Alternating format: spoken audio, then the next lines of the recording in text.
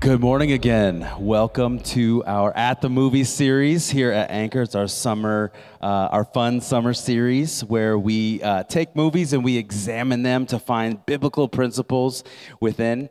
I said this last week, I love movies, I love good stories, and Jesus loved good stories too. In Mark chapter 4, verse 34, it says this, "In fact, in his public ministry, he," being Jesus, "never taught without using parables. But afterward, when he was alone with his disciples, he explained everything to them." Jesus always used stories to teach. He always used stories about the issues of the day to teach people about the ways of God. And that's what our hope is with this At the Movies series. And last week we talked about Hacksaw Ridge and life lessons of war. And I thought Hacksaw Ridge was a really good movie. I know someone in here who didn't agree. Looking at you, Hannah. I'm just kidding. I'm just giving her a hard time. But today we have the privilege of hearing from a good friend, a pastor and pastors in Baltimore at Epic Church. Chris and his lovely wife Lori are here with us. So welcome Chris as he comes. Give him a big Anchor Church welcome. Come on, guys. Hello? Oh, there it is. There's one button on the microphone, and I didn't hit it. All right. Good morning. How are you guys? It's so good to be with you all. Thank you for having us. If you are a regular here or maybe a guest, Pastor Ryan will be back next week, and so thank you for having us. It is totally an honor to be with you. I met your pastor, Ryan, not much long after he moved here. We grabbed lunch and connected and been joined together in a kind of a group of pastors in the area. And, man, we just love him to death. And then last night got to meet Robin for the first time and had dinner together. And she is a spark of joy. And I want to tell you, you guys have some amazing pastors. So before we actually do anything further, could we just give it up for your pastors? Just praise God for the Martinez family, the growing family, too. Baby girl coming soon.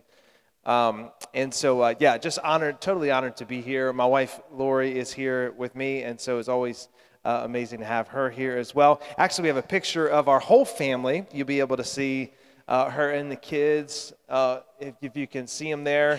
So that's me on the left. Just make sure you're paying attention. There's Lori. Our oldest daughter's here in the bottom middle. That's London. She's 13. Our next daughter is above her. That's Lyric. She's 2. And then Liam, he is 1. And then you got the 2 dogs, Locke and Leia. They're in there too. Very important to have them in there. Yes, we have a 1 and a 2-year-old. We'll talk about that in just a second. So life is absolutely exciting. And me and Lori are just honored to be with you guys and blessed to be here. And so also excited to talk about At the Movies. So we did At the Movies at our church a couple years ago, and it was a blast. But man, it is a lot of work to put all those clips together and all that. So tons of respect to you and whoever's doing all that stuff.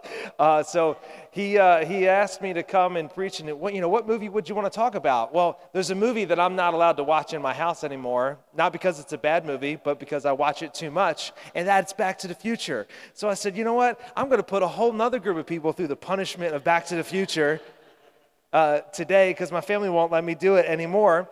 And I love this movie because it deals with the element of time.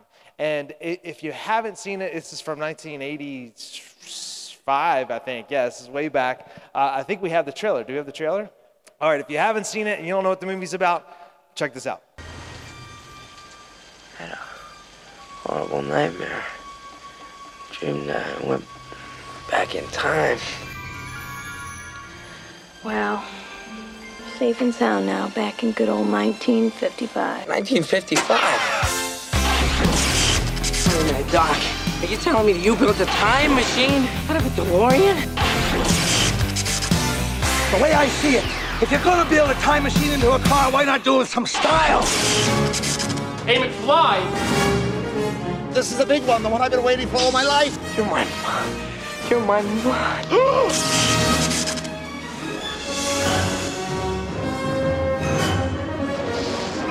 Wait, 21 gigawatts!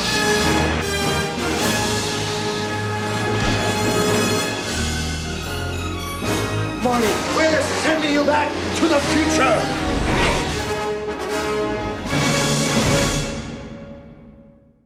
All right, Back to the Future. We'll get into the storyline and the core of that, but I want to start with a scripture from the book of Mark. Mark chapter 1, verse 15. This is Mark's first words of Jesus in his gospel. Mark 1, starting at verse 15. It says this, Jesus speaking, "The time has come." The time. Everybody say time. The time has come, he said. The kingdom of God has come near. Repent and believe the good news. Let's pray and just ask God to be with us and give us his heart today, that we hear his voice while we're together. Lord, we thank you for your goodness. We thank you for your word. And God, we thank you that as we open it up, we see this good news that the kingdom of God has come near. And so, Lord, I pray today that our hearts would be transformed by you, by the power of your word. God, not just hear my voice today, but we would hear your voice speak to our hearts, transform us and change us. And God, that we can leave this room different than the way we came in. We love you and we thank you, God, and we ask it in Jesus' name. And everybody said, amen. Have you ever been waiting on something to arrive, something to come, and it came at a time that you weren't expecting, right? Maybe it's an Amazon package, maybe it's a baby and delivery, maybe it's you hit traffic and you're not able to get to a destination in time. As you saw in the picture, Lori and I, we have 3 kids. 2 of them are in diapers. And so our 2-year-old, we are in the process of potty training. Again, I'm in my 40s and I'm potty training. This is wild. This is wild stuff. And so we're at the point with our 2-year-old. She's making great progress. But every once in a while, you have those days where you need to set a timer. Like, hey, we're going to try every 30 minutes or every 60 minutes. And then there are some times that something will happen in between the timers, You're like, okay, we tried, nothing happened, and we're going to set a timer. We'll come back in 30 minutes. But about 10 minutes goes by, and you can see the look on her face. Oh, it's time, right?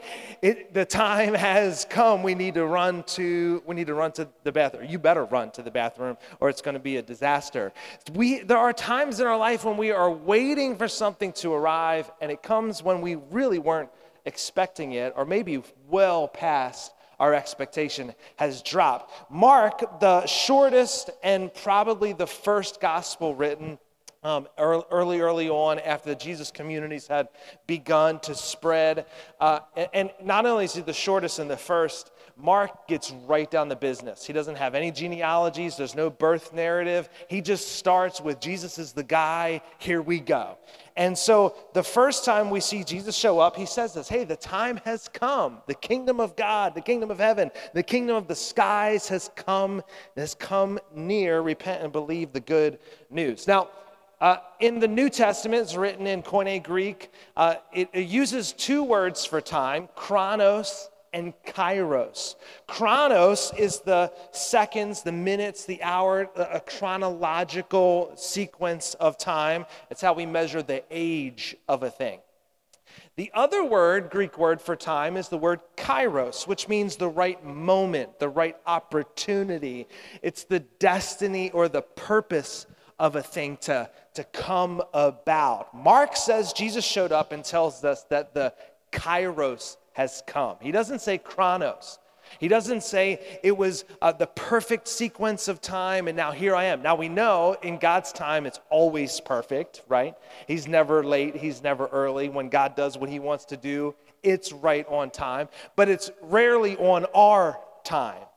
And so Jesus shows up and said, hey, the kairos has come. This is the moment that you have been waiting for. This is the moment that has been destined, that we have been talking about since the beginning of time, in the garden when God said, hey, there's going to be the seed of the woman is going to crush the head of the serpent. Even though he's going to wound his heel, he's going to put to death once and for all evil and the enemy. This is what you have been waiting for. Here I am. This is the moment you've been waiting for. But they had no clue that this was that moment. In our movie, Back to the Future, our first clip talks about Marty, who accidentally gets sent back into the future in his time in 1955, bumbling around a town that he was familiar with, but in an age that he was clueless about. He's kind of messed up his life. He got somehow involved with his mom, and his mom has a crush on him in this weird scenario, and he's like, what have I done? He finds the doc who's helped him in the DeLorean to get back to this place, and so they concoct the plan that they have to get his parents to fall back in love, or he will cease to exist. So here's our first clip for today. Check this out. Doc, she didn't even look at him. This is more serious than I thought. Apparently your mother is amorously infatuated with you instead of your father. Whoa, wait a minute. Doc, are you trying to tell me that my mother has got the hots for me? Precisely. Whoa, this is heavy. There's that word again, heavy. Why are things so heavy in the future? Is there a problem with the Earth's gravitational pull? What? The only way we're going to get those two to successfully mate is if they are alone together. So you've got to get your father and mother to interact in some sort of social... Well, what, you mean like a date? Right. Well, what kind of date? I don't know. What do kids do in the 50s? Well, they're your parents. You must know them. What are their common interests? What do they like to do together? Nothing. Look, there's a rhythmic ceremonial ritual coming up. Of course, the Enchantment Under the Sea dance. They're supposed to go to this. That's where they kiss for the first time. All right, kid. You stick to your father like glue and make sure he takes you to that dance. In this next, in the scene that follows, he says, hey, man, I think Lorraine, he tells his dad, I think Lorraine's got the hots for you. She really wants you to ask her to the dance. And so George goes and he says, and they're, in two different leagues in that high school era. He asks her, hey, Lorraine, how you doing? She doesn't even look at him. She walks right by. George hears the information that this is what is supposed to happen. And as he steps it out, it doesn't happen. And leads me to our first point today, and our message is this: knowing isn't enough. Knowing isn't enough. In our culture, we have such a high emphasis on education and knowledge and research, and we have access to more information in our pocket than all of history combined up until this moment, and it really hasn't fixed our society, has it?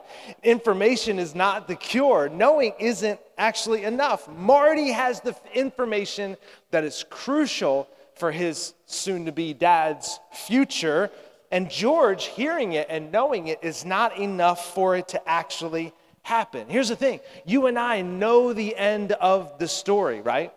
We know how this thing is going to pan out. Jesus is going to return with fire in his eyes, right? And Satan is going to be vanquished once and for all. And Revelation tells us that it's going to be a new heaven and a new earth, and it's going to be a place where there's no more tears, no more disease, no more cancer, no more racism, no more division, no more poverty. Can I get it? Amen? I mean, this is going to be a good future to look forward to, but it is not a future that we are living in yet.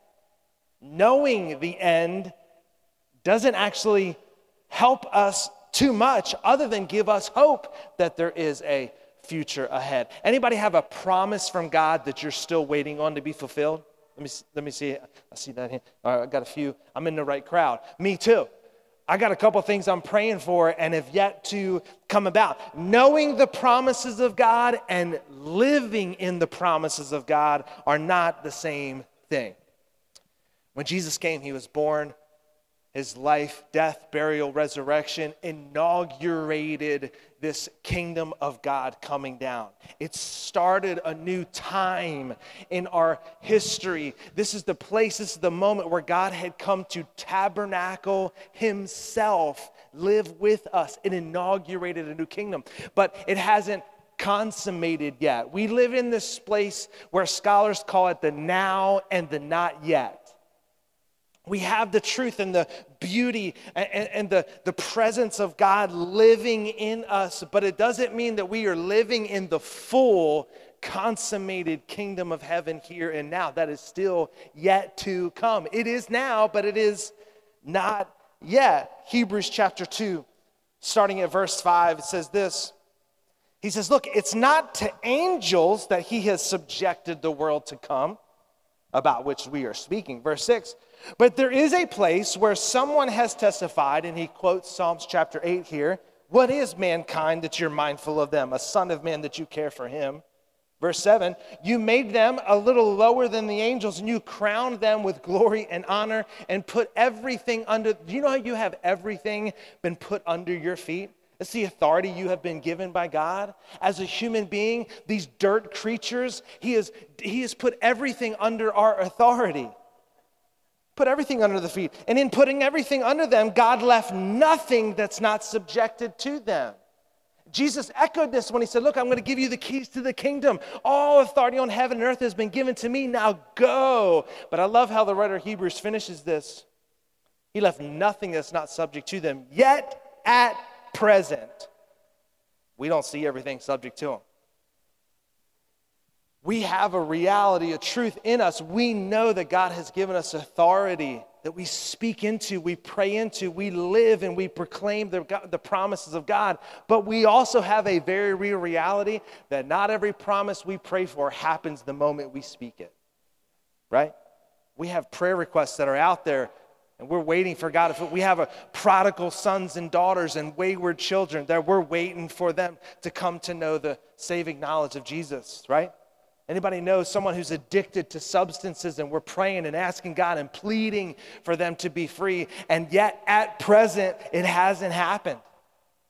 We don't yet live in that future reality where there is no more tears, no more cancer, no more racism, division, brokenness, and poverty. We live in a messed up world.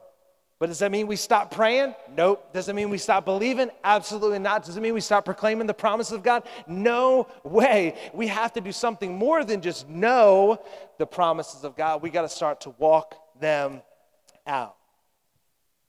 And so, George, back to our movie, he's convinced finally, there's a set of events that's pretty humorous. George is convinced that he needs to date Lorraine, and he's like, you know what, I got to shoot my shot. And so we're going to jump into the scene at the diner where he finally approaches her, and he's not just knowing it, he starts to believe this reality that she is for him. Check this out.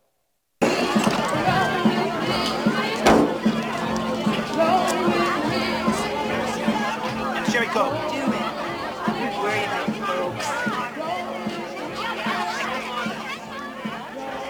Lorraine, my density has popped me to you. What? Oh, what I meant to say was, Wait a minute. Don't I know you from somewhere? yes, I'm George McFly. I'm your density. I mean, your destiny. And McFly! Second point today, there is always an obstacle. When you're trying to live out the truth and the reality that God's given you, you got to know there's always an obstacle. There's always a biff that's going to step in and be a bully. And we know that bully, Scripture teaches us, is Satan, is the enemy, right? He's the adversary. He's the one, the accuser of the brethren. Jesus would call him the father of lies. Every time, I guarantee you, when you leave here on a good service at Anchor Church, man, you feel pumped up. Pastor Ryan got me believing. Yes, I know what I'm supposed to do. I got it down in my soul. Worship was amazing, which, by the way, worship was amazing today. But some random Sunday, you leave this place and you get into your car. Man, we're going to go conquer the world. I promise you, the enemy's waiting for you as soon as you leave your seat. And in some weird spiritual way, he's saying, McFly, I thought I told you never to come in here. I told you to never believe that, to actually own that truth and reality. There's always an obstacle. I'm going to give you 3 obstacles the enemy throws at us to keep us from our future. The first is deceitful ideas. Jesus said he was the father of lies. Deceitful ideas is, I think, the biggest and most major way he keeps you from the future God has designed you to live in. John Mark Comer, pastor in Portland, he wrote a book a few years ago called Live No Lies.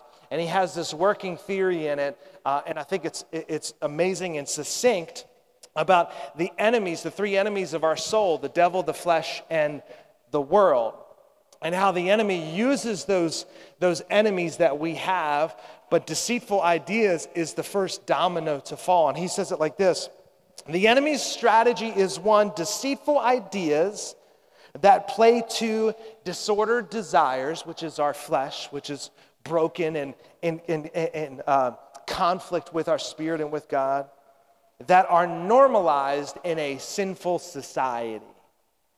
And so if you think about it, the enemy doesn't really need to tempt you. He doesn't really need to come at you face to face. He's got a society that's already opposed and antithetical to Scripture. He's already has our flesh, which are prone to temptation and desires and doing what we want to do when we want to do it. So all he's got to do is sow a lie, a deceitful idea, to start and push that process along. He'll sow an idea, a lie about what good really is and what you really deserve. You worked hard today. You deserve that. Go ahead and treat yourself.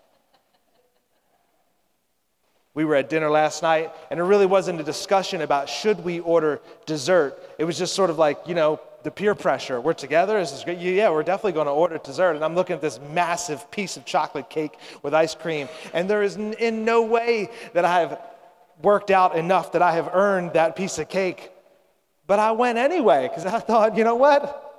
I'm going to treat myself. It's real easy to come up with an excuse, a justification for doing what you want when you want to do it. Am I in the right place? I got friends here. Okay.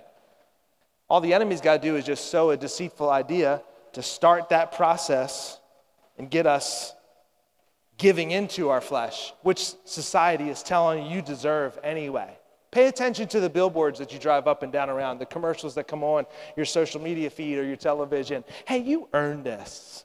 You deserve it. Go ahead and go deeper into debt. You earned this. It's super easy and simple, and I think it's an obstacle the enemy uses to keep us from the future God's designed us for. Second obstacle I think he puts in our way is false identity, a false identity. Genesis chapter 3, the original temptation in the garden, Satan, the serpent, is speaking to Eve in this moment, and he says this in verse 4, "You'll not certainly die." The serpent said to the woman, verse 5, "For God knows that when you eat from it, your eyes will be open and you will be like God." Pay attention to his words. You will be like God, knowing good and evil. Eve got into a banter with the serpent when what she should have said was, "will be." What do you mean, I will be like God? I already am like him. He created me in his image. I'm already like him. If you fast forward to the New Testament, Jesus out in the wilderness for 40 days, he gets tempted by the enemy. Satan comes to tempt him in the wilderness. And what does his temptations begin with? If you're the Son of God, turn these stones into bread. If you're the Son of God, cast your... What do you mean, if I'm the Son of God? If you know your chronological order of the New Testament, before he steps into the wilderness, he just had a baptism moment where when he came up out of the water, the voice of the Father said, "This is my Son, whom I love and I am well pleased." So for the adversary, the enemy, the bully, to come along and say, "If you're the Son of God," Jesus, what do you mean if? What do you mean if? You sure about that?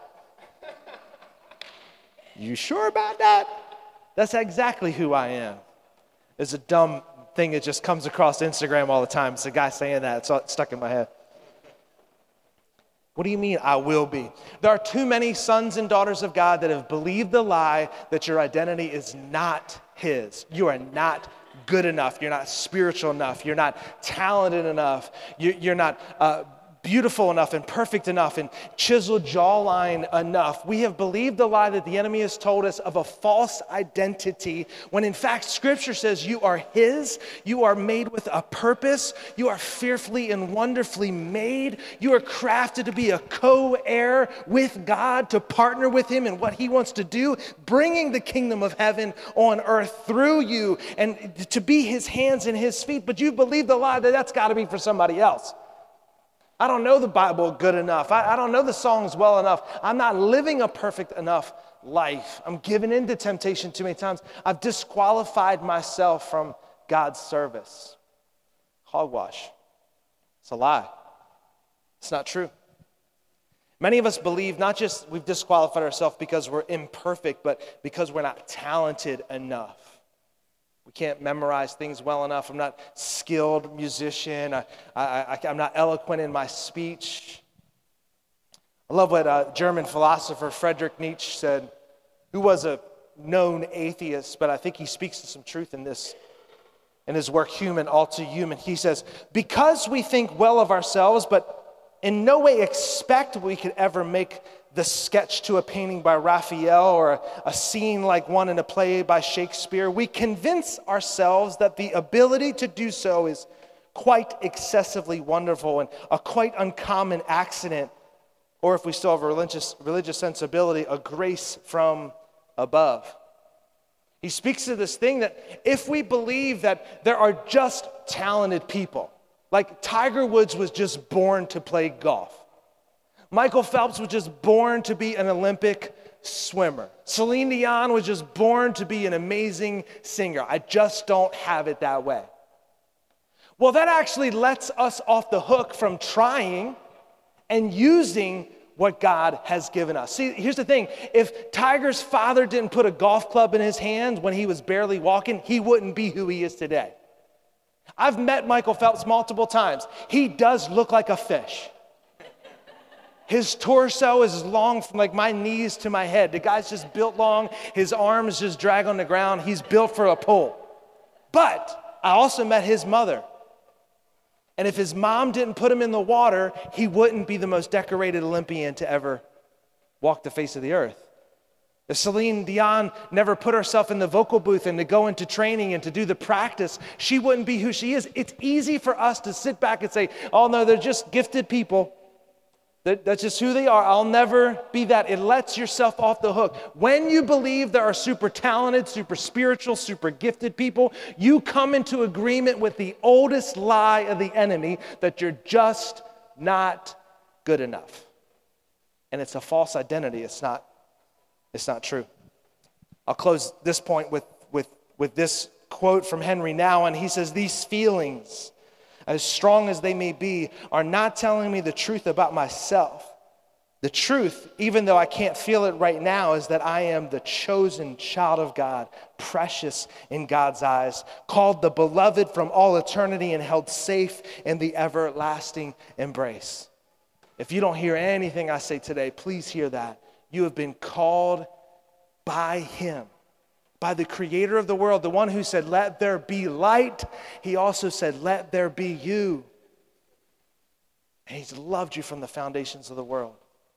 You have to believe that that is the truest truth that could ever be. Last obstacle I think the enemy puts in front of us is lesser pleasures.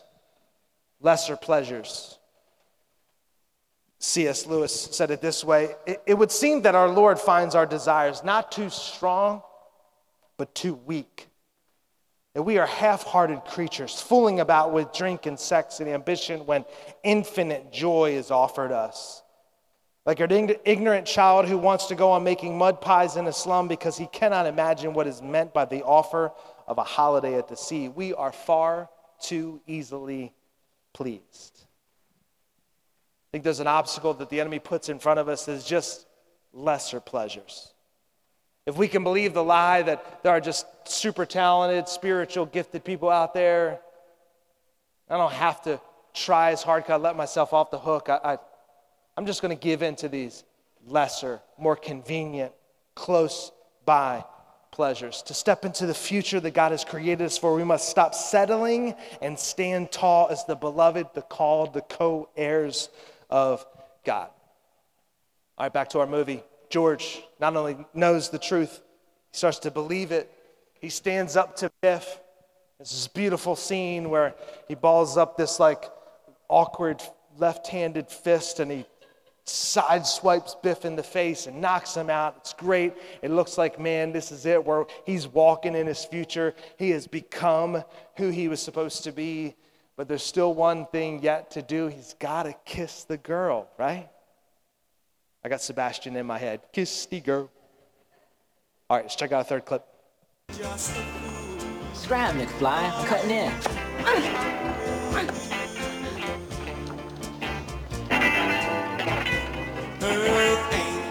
Earth angel, the one I adore. Hey boy, you all right? I can't play.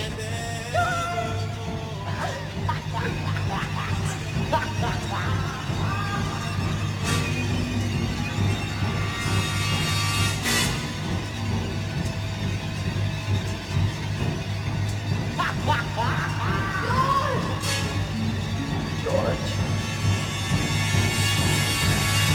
Excuse me.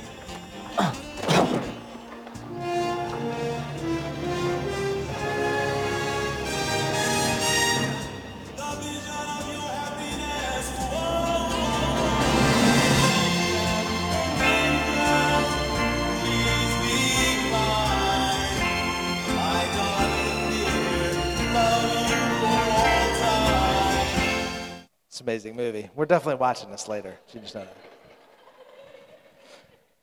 The third point today that we learn about time is that transformation is when time and destiny meet. When you not only know the truth that God is speaking, you're not only believing it, but you're letting it transform you. Romans chapter 8, verse 18 and 19, Paul says, "For I consider that our present sufferings are not worth comparing with the glory." Everybody say glory. The glory that will be revealed in us. "For the creation waits in eager expectation for the children of God," plural, children of God. See, what Jesus stepped into in Mark chapter 1 was that we had all been waiting for the Son of God to be revealed. But here's the twist in the story is he says, you know what? I am now in you. My spirit is in you. You are sons and daughters of God. Now go into all the world and make disciples. And so Paul says, for the creation waits in eager expectation for the children of God to be revealed. The word revealed is apocalypsis, is a revelation.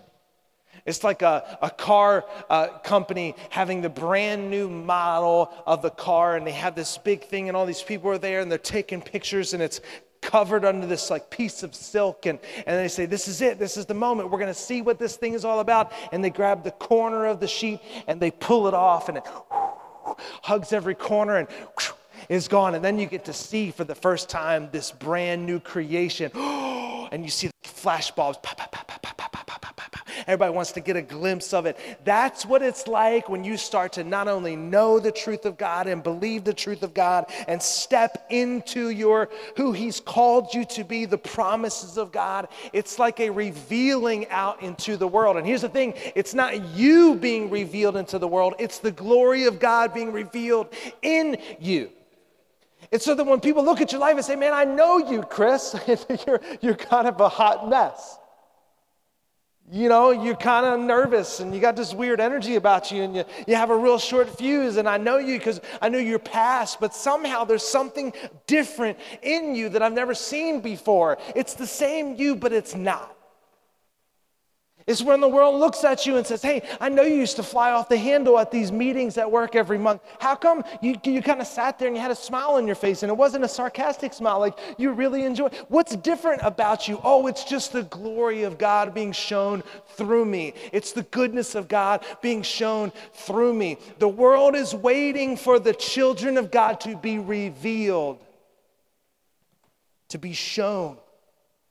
It's the image of God, the likeness of Jesus, the splendor of perfect love somehow shining through imperfect, broken, and sinful people. So how do we transform? I'll do this wrap this up quick. Romans chapter 12, verse 2, do not conform to the pattern of this world, but be transformed by the renewing of your mind. Then you'll be able to test and approve what God's will is, his good, pleasing, and perfect will. How do we renew our minds so that we can be transformed? With the word of God. And it's reading it, it's speaking it, it's praying it, it's believing it, it's living it, it's professing it. Hebrews chapter 10, verse 23 says this, let us hold unswervingly to the hope we profess. For he who promised is faithful. The word profess is this Greek word homologeia. Homologeia. And it's a compound word, but it means same word. When we profess what Scripture is already saying, we are making our profession and the Word of God the same word. Does that make sense? See, many of us are professing the lies of the enemy, the untruths, or what culture is saying about you. I'm just a failure. I'm never going to make it. Our marriage is not going to make it through this rough patch. Oh, they'll never get free from that addiction. Oh, I'm never going to be able to break this bad habit. It's just the way that it is. You're coming into agreement with the lies of the enemy. You're professing untruth and you're making it reality. Instead, we have to proclaim the truth of the word. Knowing that we're not always going to see it happen in an instant, we still have to make our profession the same profession that the word is saying. He's created me to be free. It is for freedom that he has set you free. You are not to be bound in the bondage of the enemy and the chains of Satan. No, the anointing breaks the chains of bondage. What God has put together, let no man, that's the profession you need to be praying over your marriage. I know things are rocky. I know we can't agree on stuff. I know we're in financial hardships. I know we can't have a normal conversation and it feels like we can't do it without fighting. But man, God said, let no man separate what God has put together. I'm going to profess that unity prayer. I'm going to profess his goodness over my marriage. And what happens is you begin to transform. You begin to change into who he has called you to be. And this is my last point today is this. Transformation happens when we become the people of promise.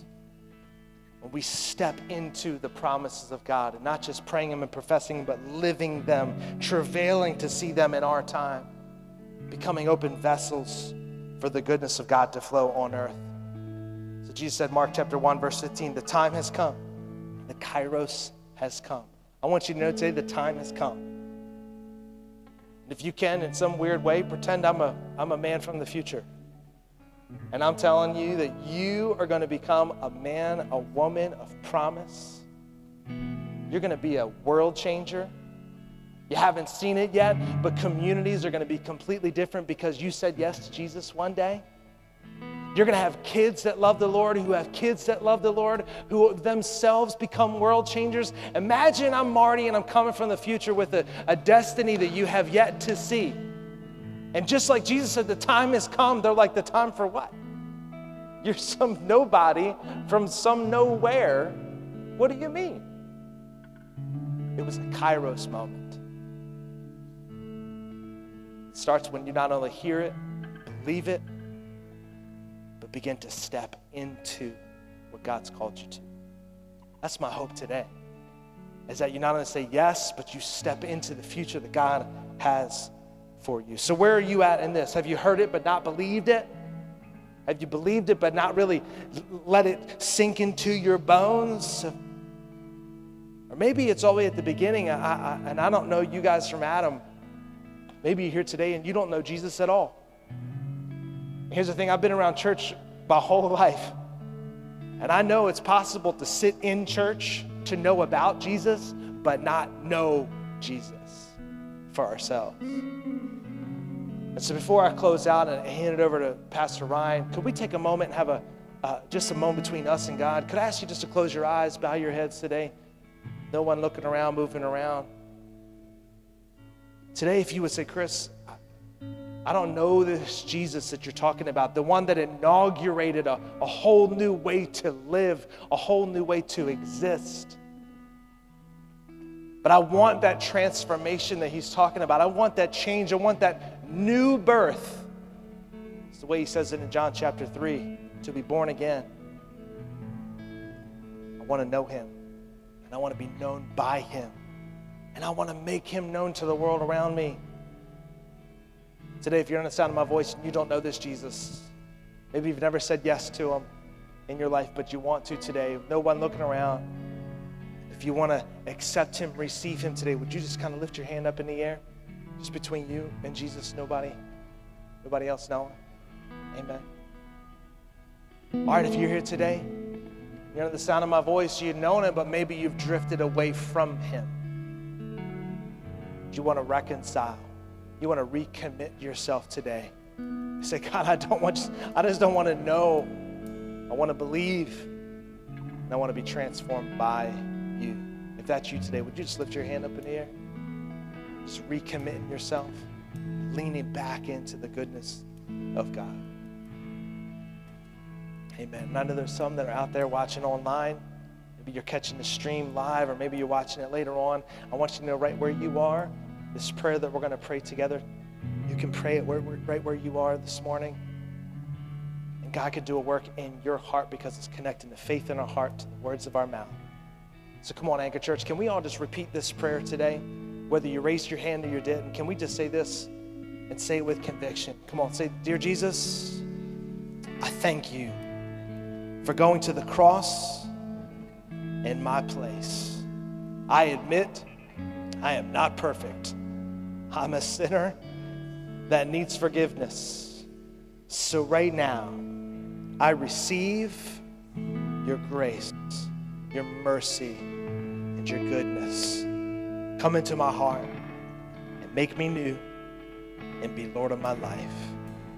In Jesus' name, amen. Anchor Church, come on, can we just put our hands together and celebrate the opportunity for salvation today? Pastor Ryan.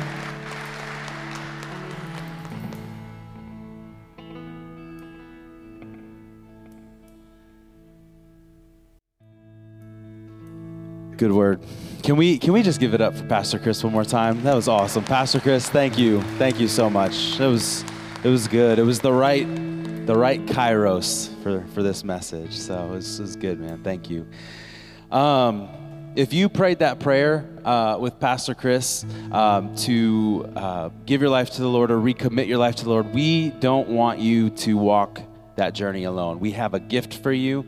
At the welcome table, they have a bag that's got some resources that we want to put in your hands to get you started off right. And don't if you prayed that prayer, don't walk out without saying anything to anyone. Let someone at the welcome team know. Tell me. I would love to have a conversation with you about that. So we're not meant to do this Christ follower thing alone. So come tell somebody about it. So today we're going to observe communion. So you can get your communion emblems ready.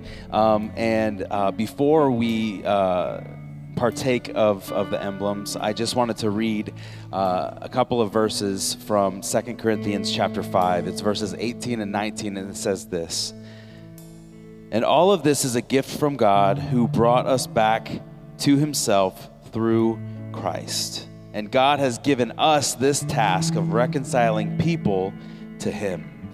For God was in Christ, reconciling the world to himself, no longer counting people's sins against them. And he gave us this wonderful message of reconciliation." That's what this is about. The bread represents the body of Christ that was beaten and bruised and killed for us. The juice represents his blood that was the blood of the new covenant that makes us children of God. This is all about reconciliation. And God has reconciled. If you're a Christ follower today, God has reconciled you to himself. But for just a moment, I want you to look around, and I want you to look at the empty seats really quickly. I want you to see the empty seats.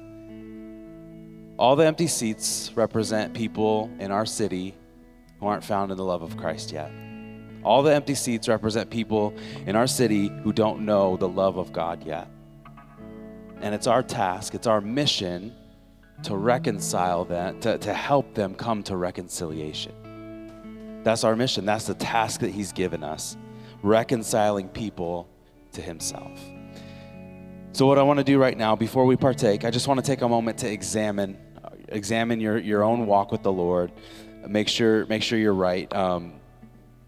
Because Scripture tells us that we shouldn't take of communion without examining ourselves first. So let's take a moment. Let's examine our hearts, just quietly right where you're at.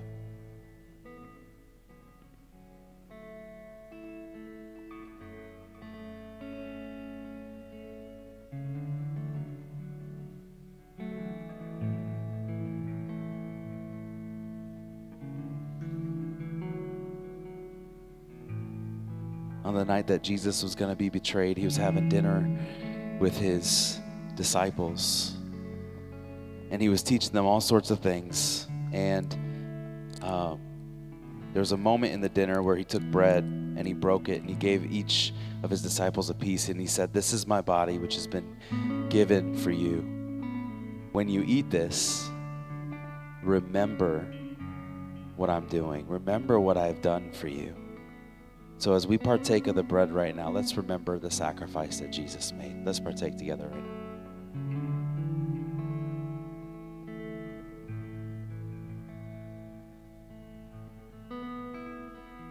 And then Jesus took a cup of wine and he said, this cup of wine, it's my blood. It represents my blood, which is being spilled for you and for all mankind.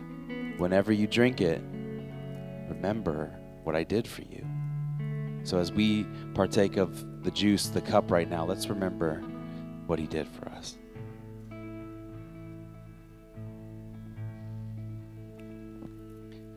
Father God, thank you. Thank you for your sacrifice. Thank you that you made a way for us to get to you when there was no way. You adopted us from darkness into your kingdom. We are now sons and daughters of the Most High God. Thank you. Thank you. God, I pray that you would imprint on our hearts the task you have for us of reconciling people back to yourself. Help us to always remember that's our mission. That's what you want from us, to help reconcile people back to you. It's a rescue mission. It's a rescue mission. As your children, we're here to rescue as many people as we can to your kingdom. Thank you, God. We love you. In Jesus' name, amen. What we're going to do right now is the worship team's just going to lead us in a song. We're going to take a moment and we're just going to reflect on what the Holy Spirit's been doing. It's just going to be a couple minutes, so I want to encourage you, don't rush through this moment. Don't leave just yet. Allow the Holy Spirit to do the work that he's already doing in your heart. If you want to stand and sing, you can. If you want to sit and pray, you can. If you need to sit and just listen for the Holy Spirit to speak to you, you do that. But however you need to respond in this moment, I want to encourage you, do that. It's only going to be a couple minutes. Worship team, lead us.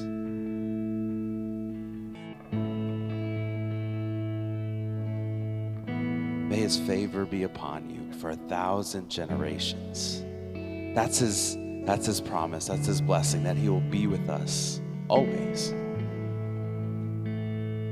God, thank you. Thank you for this day. Thank you for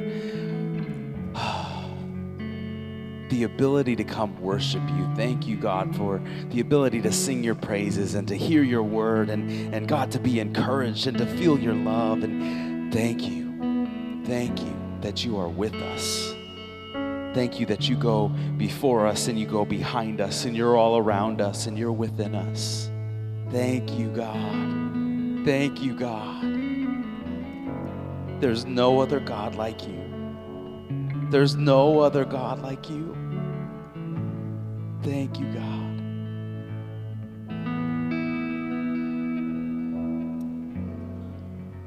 We sing your praise today, God. We worship you and you alone. Thank you, God. We love you. In Jesus' name. And finally, that original benediction. May the Lord bless you and keep you. May the Lord make his face to shine upon you and be gracious to you. May the Lord turn his face toward you and give you peace. Amen and amen. Thanks for being with us today, everybody. Thanks for worshiping. Have a great week. We will see you next Sunday.